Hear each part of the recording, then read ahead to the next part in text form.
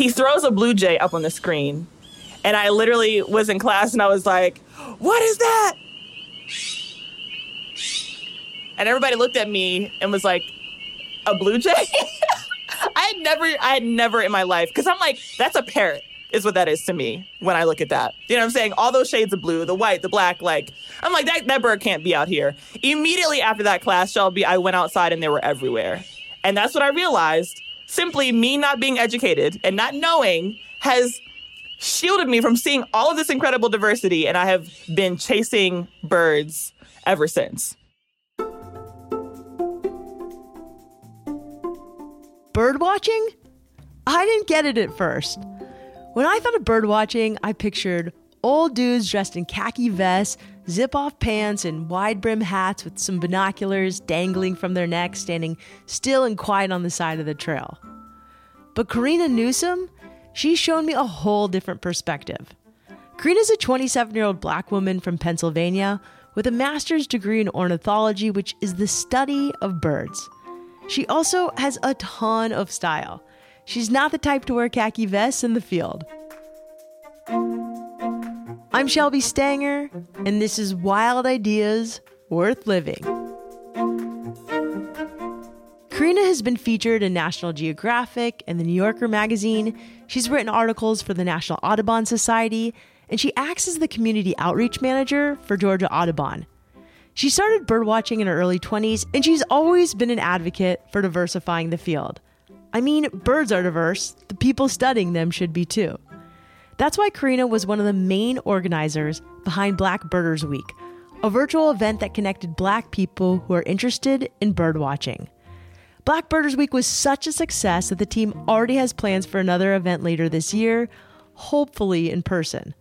But before we dive into how Black Birders Week came about, I wanted to know exactly how a girl from Philly fell in love with birds.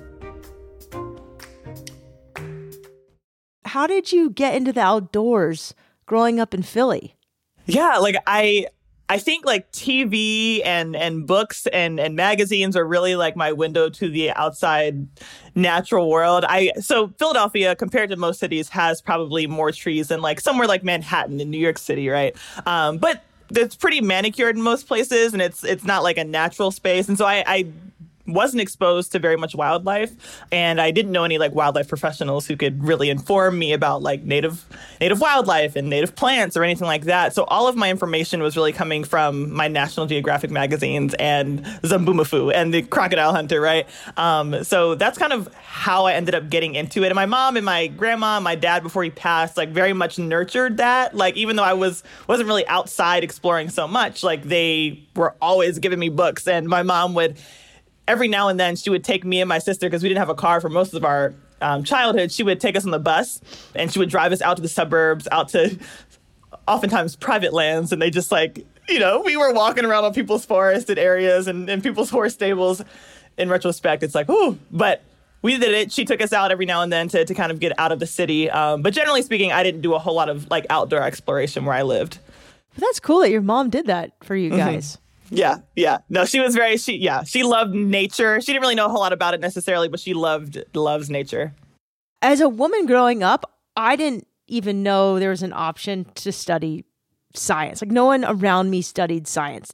So how did you get interested in science? I also didn't know any scientists personally at all. And the scientists that I saw on TV were all white men, like Bill Nye the Science Guy. Again, like I said, Crocodile Hunter. They were all white men. But my mom, thankfully, was incredibly empowering and very much encouraged me to follow science. And so like I would get so many books, so many books about science, about the natural world. So had it not been for her, like what I had been seeing would definitely have overwhelmed what I thought was possible. But she really encouraged me. Where the rubber really met the road was that even though I loved wildlife, I could not conceptualize, like I could conceptualize like a veterinarian, right? So like, I'm like, okay, people who like animals are veterinarians, and that's all I'm really exposed to, all that I really know exists. But when it comes to like wildlife experts, that's kind of really where it hit me that that's like a white man thing. But it wasn't like conscious. And it wasn't until I was actually about to go to college and I was making choices about my career path, and I saw a Black woman zookeeper, and I was like, wait a second. I never even imagined that I could do something like this. And I was like, the way that me just seeing this Black woman do this work has shifted everything for me. That is the moment I realized how powerful the images I had seen my whole life were. Okay, so as a kid, you must have been like a straight A student and a go-getter. I was. Yeah, I could tell. You just seem like you crushed it. And you went for it and you read books, and readers are leaders. So that's good for your mom for encouraging that. But the zookeeper, where was the zoo? Yeah, so the way it happened was so the moment I decided I'm going to be a veterinarian, I started volunteering at my local animal hospital at the age of 13 till I was 17 years old. I was like, I'm doing this. And then on my 5th year of volunteering, I passed out in the middle of surgery. I had seen dozens and dozens of surgeries, but it just hit me one day, I can't look at this anymore.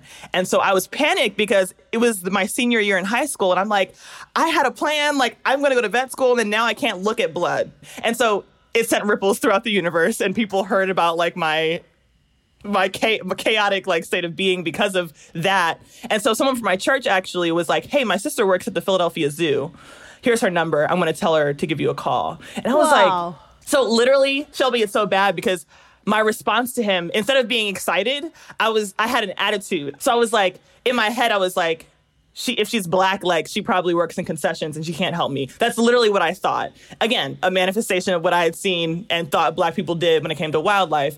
And so I literally called her. Thank God she didn't answer at that time. I called her phone. I left a voicemail with a palpable attitude.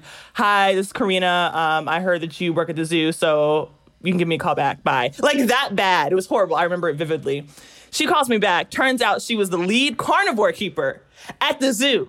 And I was so embarrassed, A, and B, just mind blown that a Black woman was doing that. And so that was the moment that I told you about, Shelby, where it was wait, this whole time, I couldn't even conceptualize that she would be doing something like that, or that I could do something like that. So the carnivore keeper is the one who keeps the cats, the tigers, the lions. Mm-hmm, yep. Giant river otters. Yeah, that was actually the species that hooked me. But yeah, all kinds of stuff. Wait, what was the species that hooked you? Giant river otters. They're 6-foot-long otters that live in the Amazon, and they are the most dynamic, charismatic species on this planet. Yeah. So you interned at the Philadelphia Zoo? Yes. You took this internship. So she actually ended up getting me an internship, and she's the reason why I ever entered the field of wildlife science, because she hooked me up. I had no experience with education or conservation stuff. I knew nothing about that, except for what I had read in books. I had no experience. My first internship ever in the field of wildlife conservation was an environmental education and animal behavior internship. So my time was spent educating the public about the animals that they were seeing at the zoo and their conservation plights, and then also participating in behavior studies where I would stand at exhibits and be tracking certain behaviors, for different research projects. And that changed my life.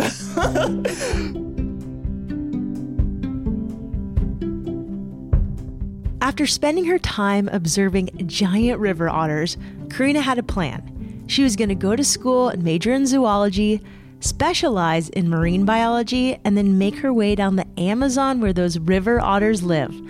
But in her undergraduate program in zoo and wildlife biology, her plan took an unexpected turn. So how does this segue into birds? So in my undergrad degree, for zoology, it's zoo and wildlife biology, one of the required classes is called ornithology, which is the study of birds. And I had heard from older students that you had to memorize almost 200 birds by sight and 50 or 70 by sound.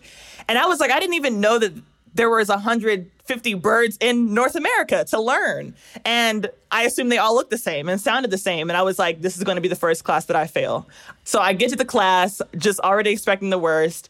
And my professor was so excited. Before he even started talking about anything, there was just an energy on him about birds. And I'm it was just weird. I was like, why are you so excited? Because I'd had him for other classes and he never was like this.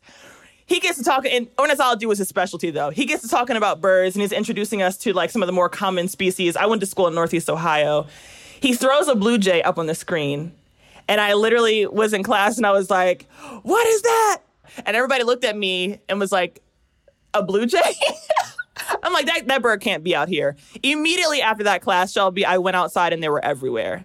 And that's what I realized. Simply me not being educated and not knowing has shielded me from seeing all of this incredible diversity. And I have been chasing birds ever since. I feel like you need a tattoo of the blue jay somewhere on your body. I am. Oh, yeah. No, that's like my first tattoo that I'm getting when this pandemic is over is a blue jay feather. A lot of people are like, birding? You tell me what birding is. I would love to hear it from you. Listen, I think birding, I really think anywhere you go, but even like in North America, birds, if you just learn about who's out there, you can see such a wide diversity of birds standing still outside, even in the middle of a city. Birding is essentially the celebration of diversity of birds. And the reason why it is absolutely exploded in the US and around the world, the activity of birding, simply because of how accessible it is. And you can be, the really hardcore, got all the, 10 cameras, 4 binoculars and all this other stuff. You can be that person, or you can have absolutely nothing and just hear the birds and see the birds in, viewable distance, and you will have a blast. It's like a treasure hunt that never ends. You will never see all the birds. There are people whose goal is to see every bird on the planet, but you will never see all the birds. Not only will you never see all the birds, you will never know everything about birds. They're just like an endless, the best kind of pit of wonder. You know what I'm saying? It's like, you never know what you're going to see. Every time you find one, it's like a surprise, right? You never know what's going to be around the corner. And then on top of that, birds biologically are just like the most miraculous things. Like, think about like a hummingbird, right? They're about the size of like a bug, basically. They weigh as much, I think it's like a nickel. These little things will fly across the Gulf of Mexico, which is a 22-hour nonstop flight. And their little wing, like they don't soar. These are not birds that can just like glide over the water. They are flapping constantly. And it's like, and then you see a hummingbird just like appear outside your window. And if you don't know about what that hummingbird can do, it may not spark that much interest. It's like, oh, it's a pretty bird. When you think about the fact that bird showed up in your yard after flying 22 hours over open water, that hits different. You know what I'm saying? And birding is basically the act of learning as much as you can about species and seeing as many species as you can. And it really it's the most like hope-giving, exciting, unifying even activity. And it literally, like, I feel like I'm going to tear up thinking about it. If the National Bird Association doesn't hire you to be their spokesperson, like, they are absolutely crazy. You just made birding sound more exciting than surfing, than sex, and pretty much anything. This is awesome. So besides the blue jay, do you have a favorite bird? So blue jay is my all-time favorite, both because out of loyalty, and they're just like incredibly smart. Like, they're real quick, they're in a family called Corvidae, which is blue jays, crows, magpies, ravens, and they are just incredible problem solvers. So they're always going to be the favorite. Under that, I would have to say, like, I have favorite different kinds of birds, like my favorite hawk, my favorite woodpecker, warbler, whatever. But I think the pileated woodpecker, which is the largest woodpecker in North America, about the size of a crow, a flaming red, like, crest on its head, super loud bird, would be like my second favorite, because I had a very emotional experience looking for this bird. And so, like, it holds a special place in my heart. So I would say blue jay first, pileated woodpecker second.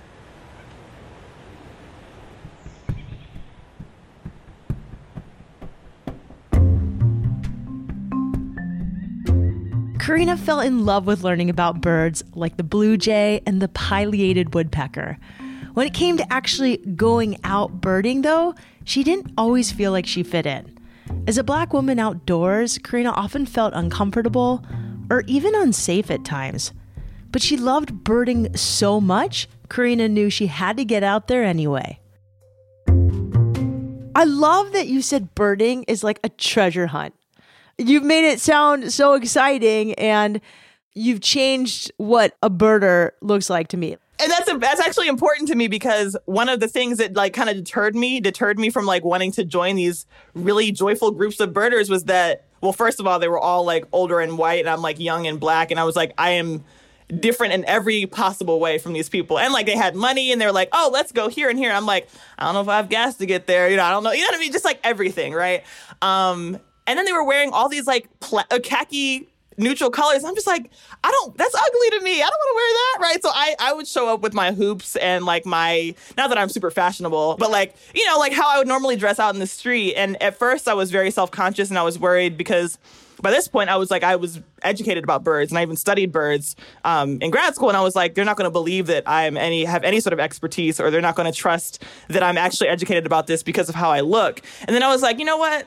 No, like, we need to change what we think the experts look like and who the people who enjoy this activity look like. And so I continue to wear my hoops when I go birding, and everything that I would normally wear. And I will always do that. So but let's talk about this. So like, there was a New Yorker article that came out about you, which was beautifully written, but you talk about how different it is to be in nature as a Black woman. And I'd really love for you to kind of dive into that and how that impacts not only your research, but the habit of birding. I mean, this is 2021. Mm-hmm. Yeah.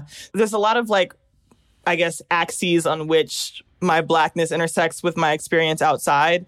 So when it comes to what makes it challenging, I think that there's actually an element of more than a fear of safety, right? Because I'm in South Georgia, I'm from Pennsylvania, so there's a lot of just assumptions that I have about the place where I am. But more than any fear, there's this feeling of guilt, especially right now, because it's I'm a Black woman, and I'm someone who thinks very deeply and critically about, as most all Black people do, about, the issues facing Black people and Indigenous people, people of color, people from marginalized groups in many capacities in this country. And it's I'm out here looking for birds as my job. And one thing that I had mentioned in the article that you referenced was this past summer was it was my last field season for my graduate school work. I had 2 summer seasons down in South Georgia on the coast. Right before my field season, Ahmaud Arbery was shot literally down the street from my field site along the edge of the same marsh that I study for my seaside sparrow work. But I didn't even know about it, right? It didn't even hit the press until 2 months after the fact, which was all part of how awful and unjust this whole situation was. But I found out, and I was I'm out here literally just looking for seaside sparrow nests, admiring the roseate spoonbills and the great egrets flying over me, just having a blast, enjoying the scenery, right? And literally I can see the place where this Black man was shot for being Black. And I was what am I doing here? Why am I out here? There's so much urgent life and death situation issues that need to be addressed, and I'm out here with the birds. And so this overwhelming sense of guilt. And even again, yesterday, right, when we saw this insurrection, this terrorism on Capitol Hill that basically reminded us of how starkly different the lives of white people and the lives of Black people are valued in this country, right? It's I'm sitting here spending time planning birding trips in Georgia. And meanwhile, people are dying to protest for their lives, right? So the emotional experience that I have as a Black woman in this space is that Black people don't have the luxury to do this. But what I have to remind myself, and what a lot of people have been reminding me, is that Black people actually have a space, have a place in the story of the natural world, even in North America, right? I was never taught about the history of Black people in the outdoors. The only history that I know about is Black people being killed and murdered, which is why my whole family is constantly petrified for my safety. And they keep sending me things like knives and other weapons. That's the only narrative that I have about Black people in this space. But what I'm learning as I'm meeting new Black people, other Black people who are in this same work, and I've been learning wow, there is more to the story of Black people in this space, and we actually do belong here. It's part of our joy. It's part of our healing. It's part of our existence. It's not something that's a distraction from what matters. We belong here too. And so I constantly have to reframe how I think about my work. Of course, everything that I do, even when it's about science, is centering the perspectives of people from these historically oppressed groups, Black people, Indigenous people, people of color, LGBTQIA, people with disabilities, right? Centering those perspectives and decentering those who have been at the nexus of power and wealth. And that's important work that needs to be done. And so I constantly have to be reaffirmed by myself and by other, people, Black people in this space. But that's really, I think, the most profound way that being a Black woman has impacted my experience in the outdoors.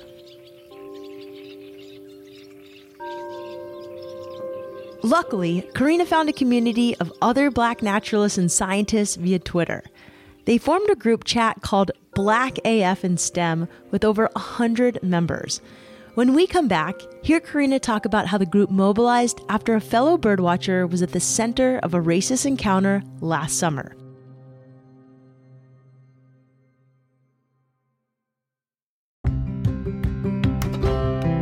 For a lot of you, the weather is currently wet, icy, and snowy, or all of the above, which is why owning a good pair of winter boots is so important. That's where Danner's Mountain Pass Arctic Night Boot comes in. This boot not only has the classic Danner look, it's made in their Portland, Oregon factory after all, can't get more classic than that, but it'll also keep your feet nice and warm with the breathable Gore-Tex lining and thin insulation. No slush and snow leaking through these shoes. And because slipping on surprise ice is the worst, these boots have a Vibram Arctic Grip outsole, which is super helpful in keeping your feet securely on the ground during these dark, cold winter months. You can shop Danner at danner.com and find more details on the Mountain Pass Arctic Night Boots in the show notes.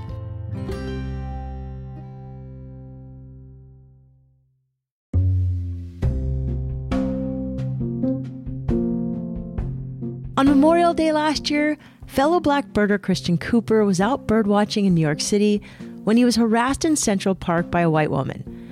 After Cooper asked the woman to leash her dog as they were in an on-leash area of the park, the woman called the cops. She falsely claimed that Cooper was harassing her and that she feared for her life. Cooper filmed the interaction on his phone, and the video went viral. On that same day, George Floyd was killed by police officers in Minnesota. His murder was the catalyst for the nationwide Black Lives Matter protests that took place last summer. The incident with Christian Cooper hit Corina's community close to home. People in the Black AF and STEM group chat decided to organize. Talk to me about Black Birder Week. How did it start and what was the result? How did you get involved? It sounds so cool, and I've heard about it. So obviously, it caught national attention. Yeah, it was really unexpected and for the most part unplanned. So it was just like any average day for Black people in the U.S. And in New York City, Christian Cooper, who is a Black man and a birder and on the board of New York City Audubon, just like a well-respected, well-known birder. This situation happened to Christian Cooper where this white woman, Amy Cooper, no relation, called the cops on him because he was telling her to leash her dog up because she was letting him run around in a wildlife area, and called the cops and, lied on him, said he was threatening her life and her dog's life, right? And he caught it on camera. He sent it to his sister, and his sister was the one who posted it. Like I don't think would have ever posted that, ever. She posted it on Twitter, and of course, we saw it right away, and it was in our group chat, and we're just like, what? And then later that day, George Floyd was killed by the police, and it's just the two events together were just this is Black in America. This is being Black while you're exploring outside. This is you being Black while you're doing literally anything else. You can just have someone lie on you and the cops might kill you. And so it was we were just processing this, and not that Christian has to be any sort of well-respected person or any sort of, badass anything. He deserves to live and he deserves to not be harassed no matter what. But him also being this person that we knew and respected so much, to see it happen to him was just sheesh, man. And so got in the group chat. One of my friends, Anna, was like, we need to do something to celebrate Black birders. And then my friend Taiki, who works for Audubon, was like, we should have a week for Black birders. And then people were like, we should do this and that. And we're just throwing ideas literally just into the group chat. And within 2 days, we had people who had made graphics. We had mapped out a whole week of engagement. We had advertised. I was literally just reaching out to random press, hey, this is what we're doing. Are you interested? Shooting shots, right?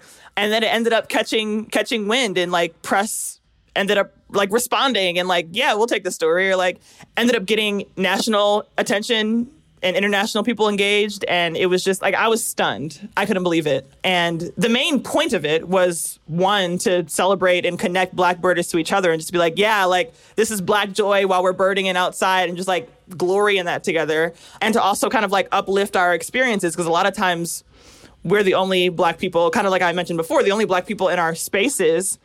Thankfully, we've connected via internet, but physically we're alone, and usually we're pretty shut down. So whenever we bring up these issues of, of race and white supremacy, God forbid, or any of these things, social issues, were shut down until they were being political. So we never really have gotten very far in our spaces.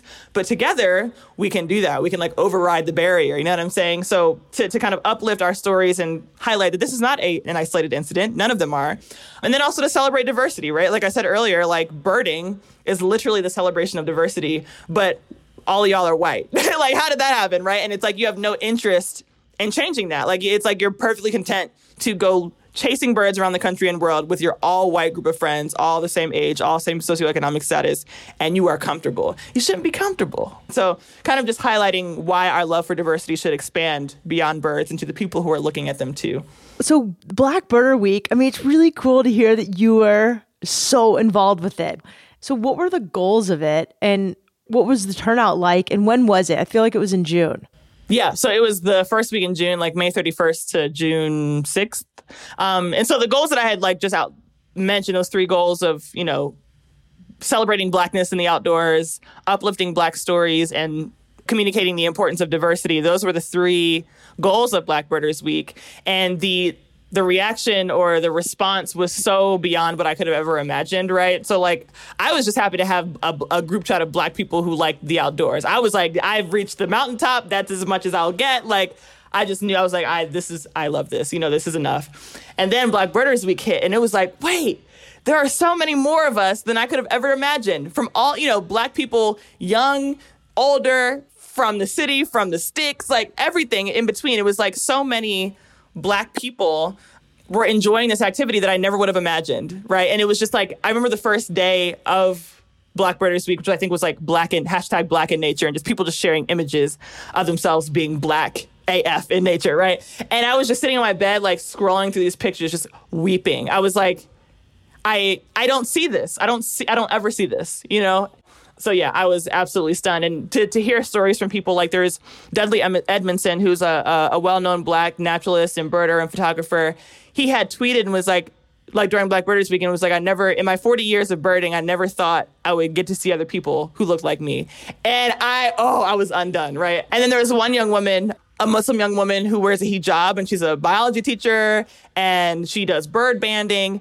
And there was another woman who was participating who also is a Muslim woman with a hijab. And they had both like posted pictures holding birds. And they both were like, I've never seen a woman in a hijab doing bird science in my life. And like, it was just like people having the opportunity to see themselves for the first time was just the most powerful outcome to me of all of Black Birders Week. It's so cool. And it was an online movement, but was there any physical gatherings? No physical gathering at all. All online. Yep. All online.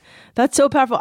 I can't wait for the time COVID is over and you can actually have like this physical Black Birder conference.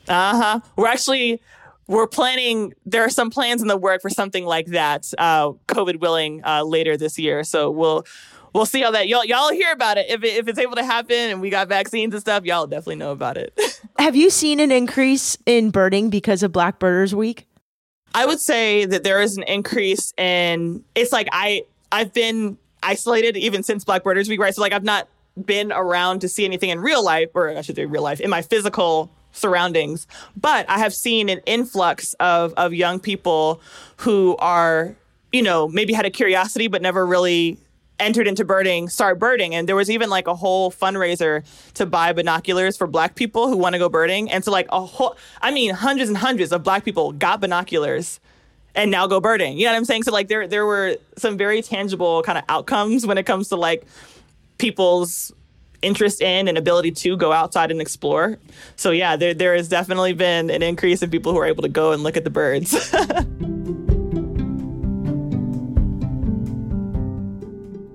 Black Birders Week was a phenomenal success, with 5 days of live-streamed panels, events, and over 1.5 million viewers.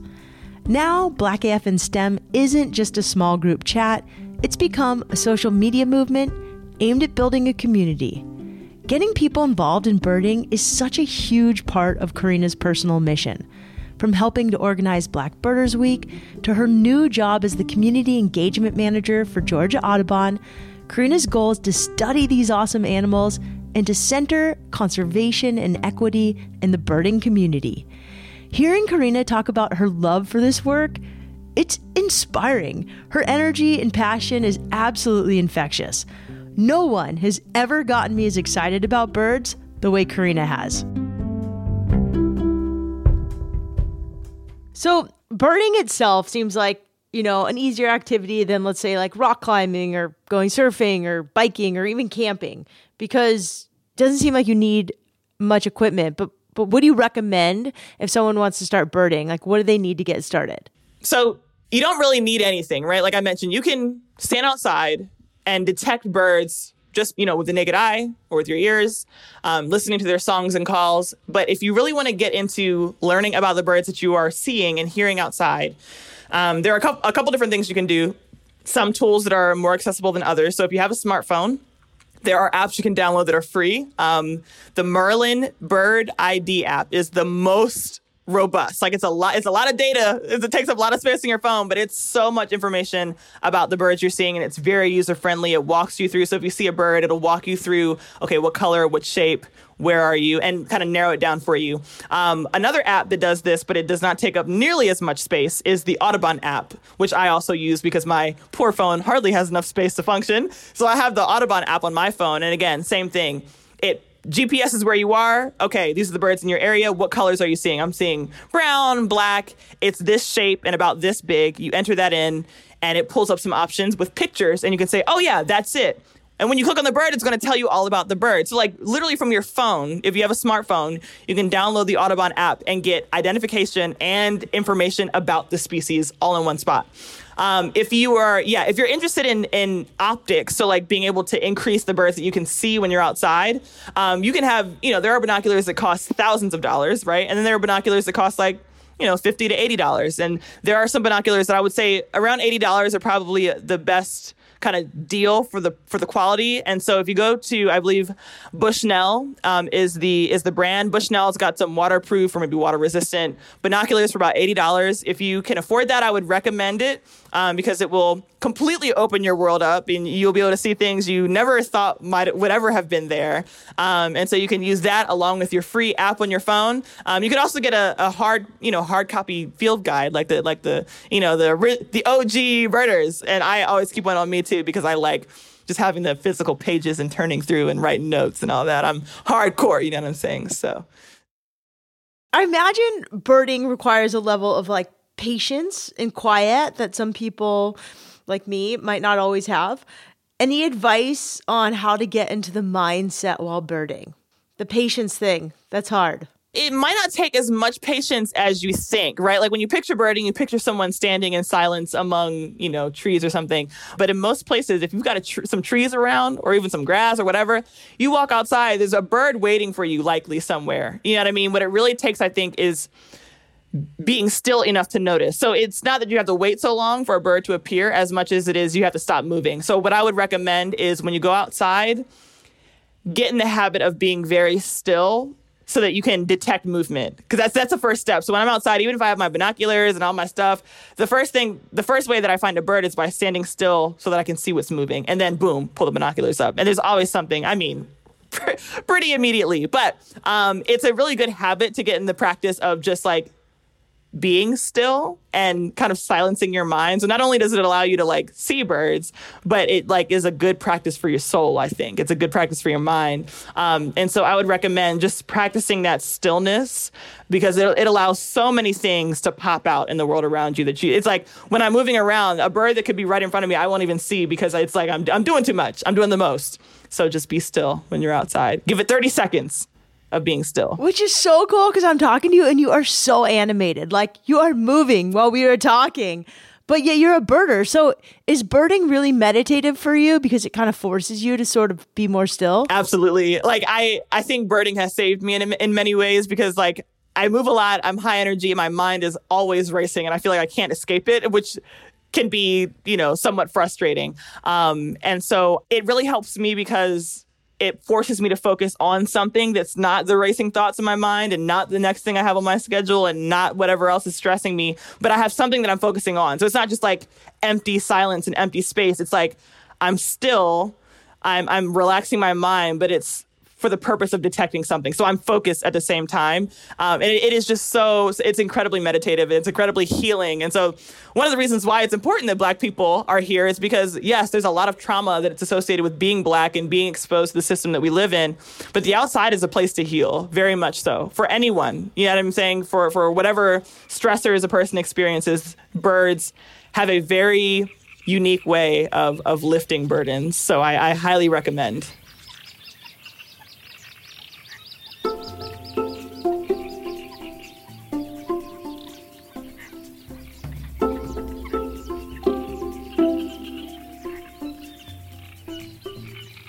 Thank you so much to Corina for coming on the show and sharing your passion and the story of Black Birders Week and getting me personally so excited about birds. Your work has connected your fellow Black birders to a larger community, and it's inspired so many more people to get out there and try something new. I personally can't stop trying to identify every single bird outside my window. I've even ordered one of those bird books, and I'm getting some binoculars. So I'm one of those people now. I can't wait to watch Black Birders Week grow and expand over the coming years. To find out more about Black Birders Week 2021, check out @BlackAFInSTEM on Instagram.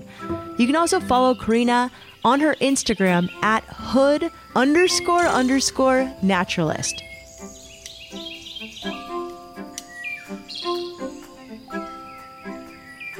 Wild Ideas Worth Living is part of the REI Podcast Network.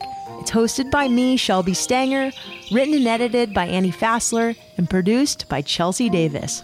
Our executive producers are Paolo Motola and Joe Crosby.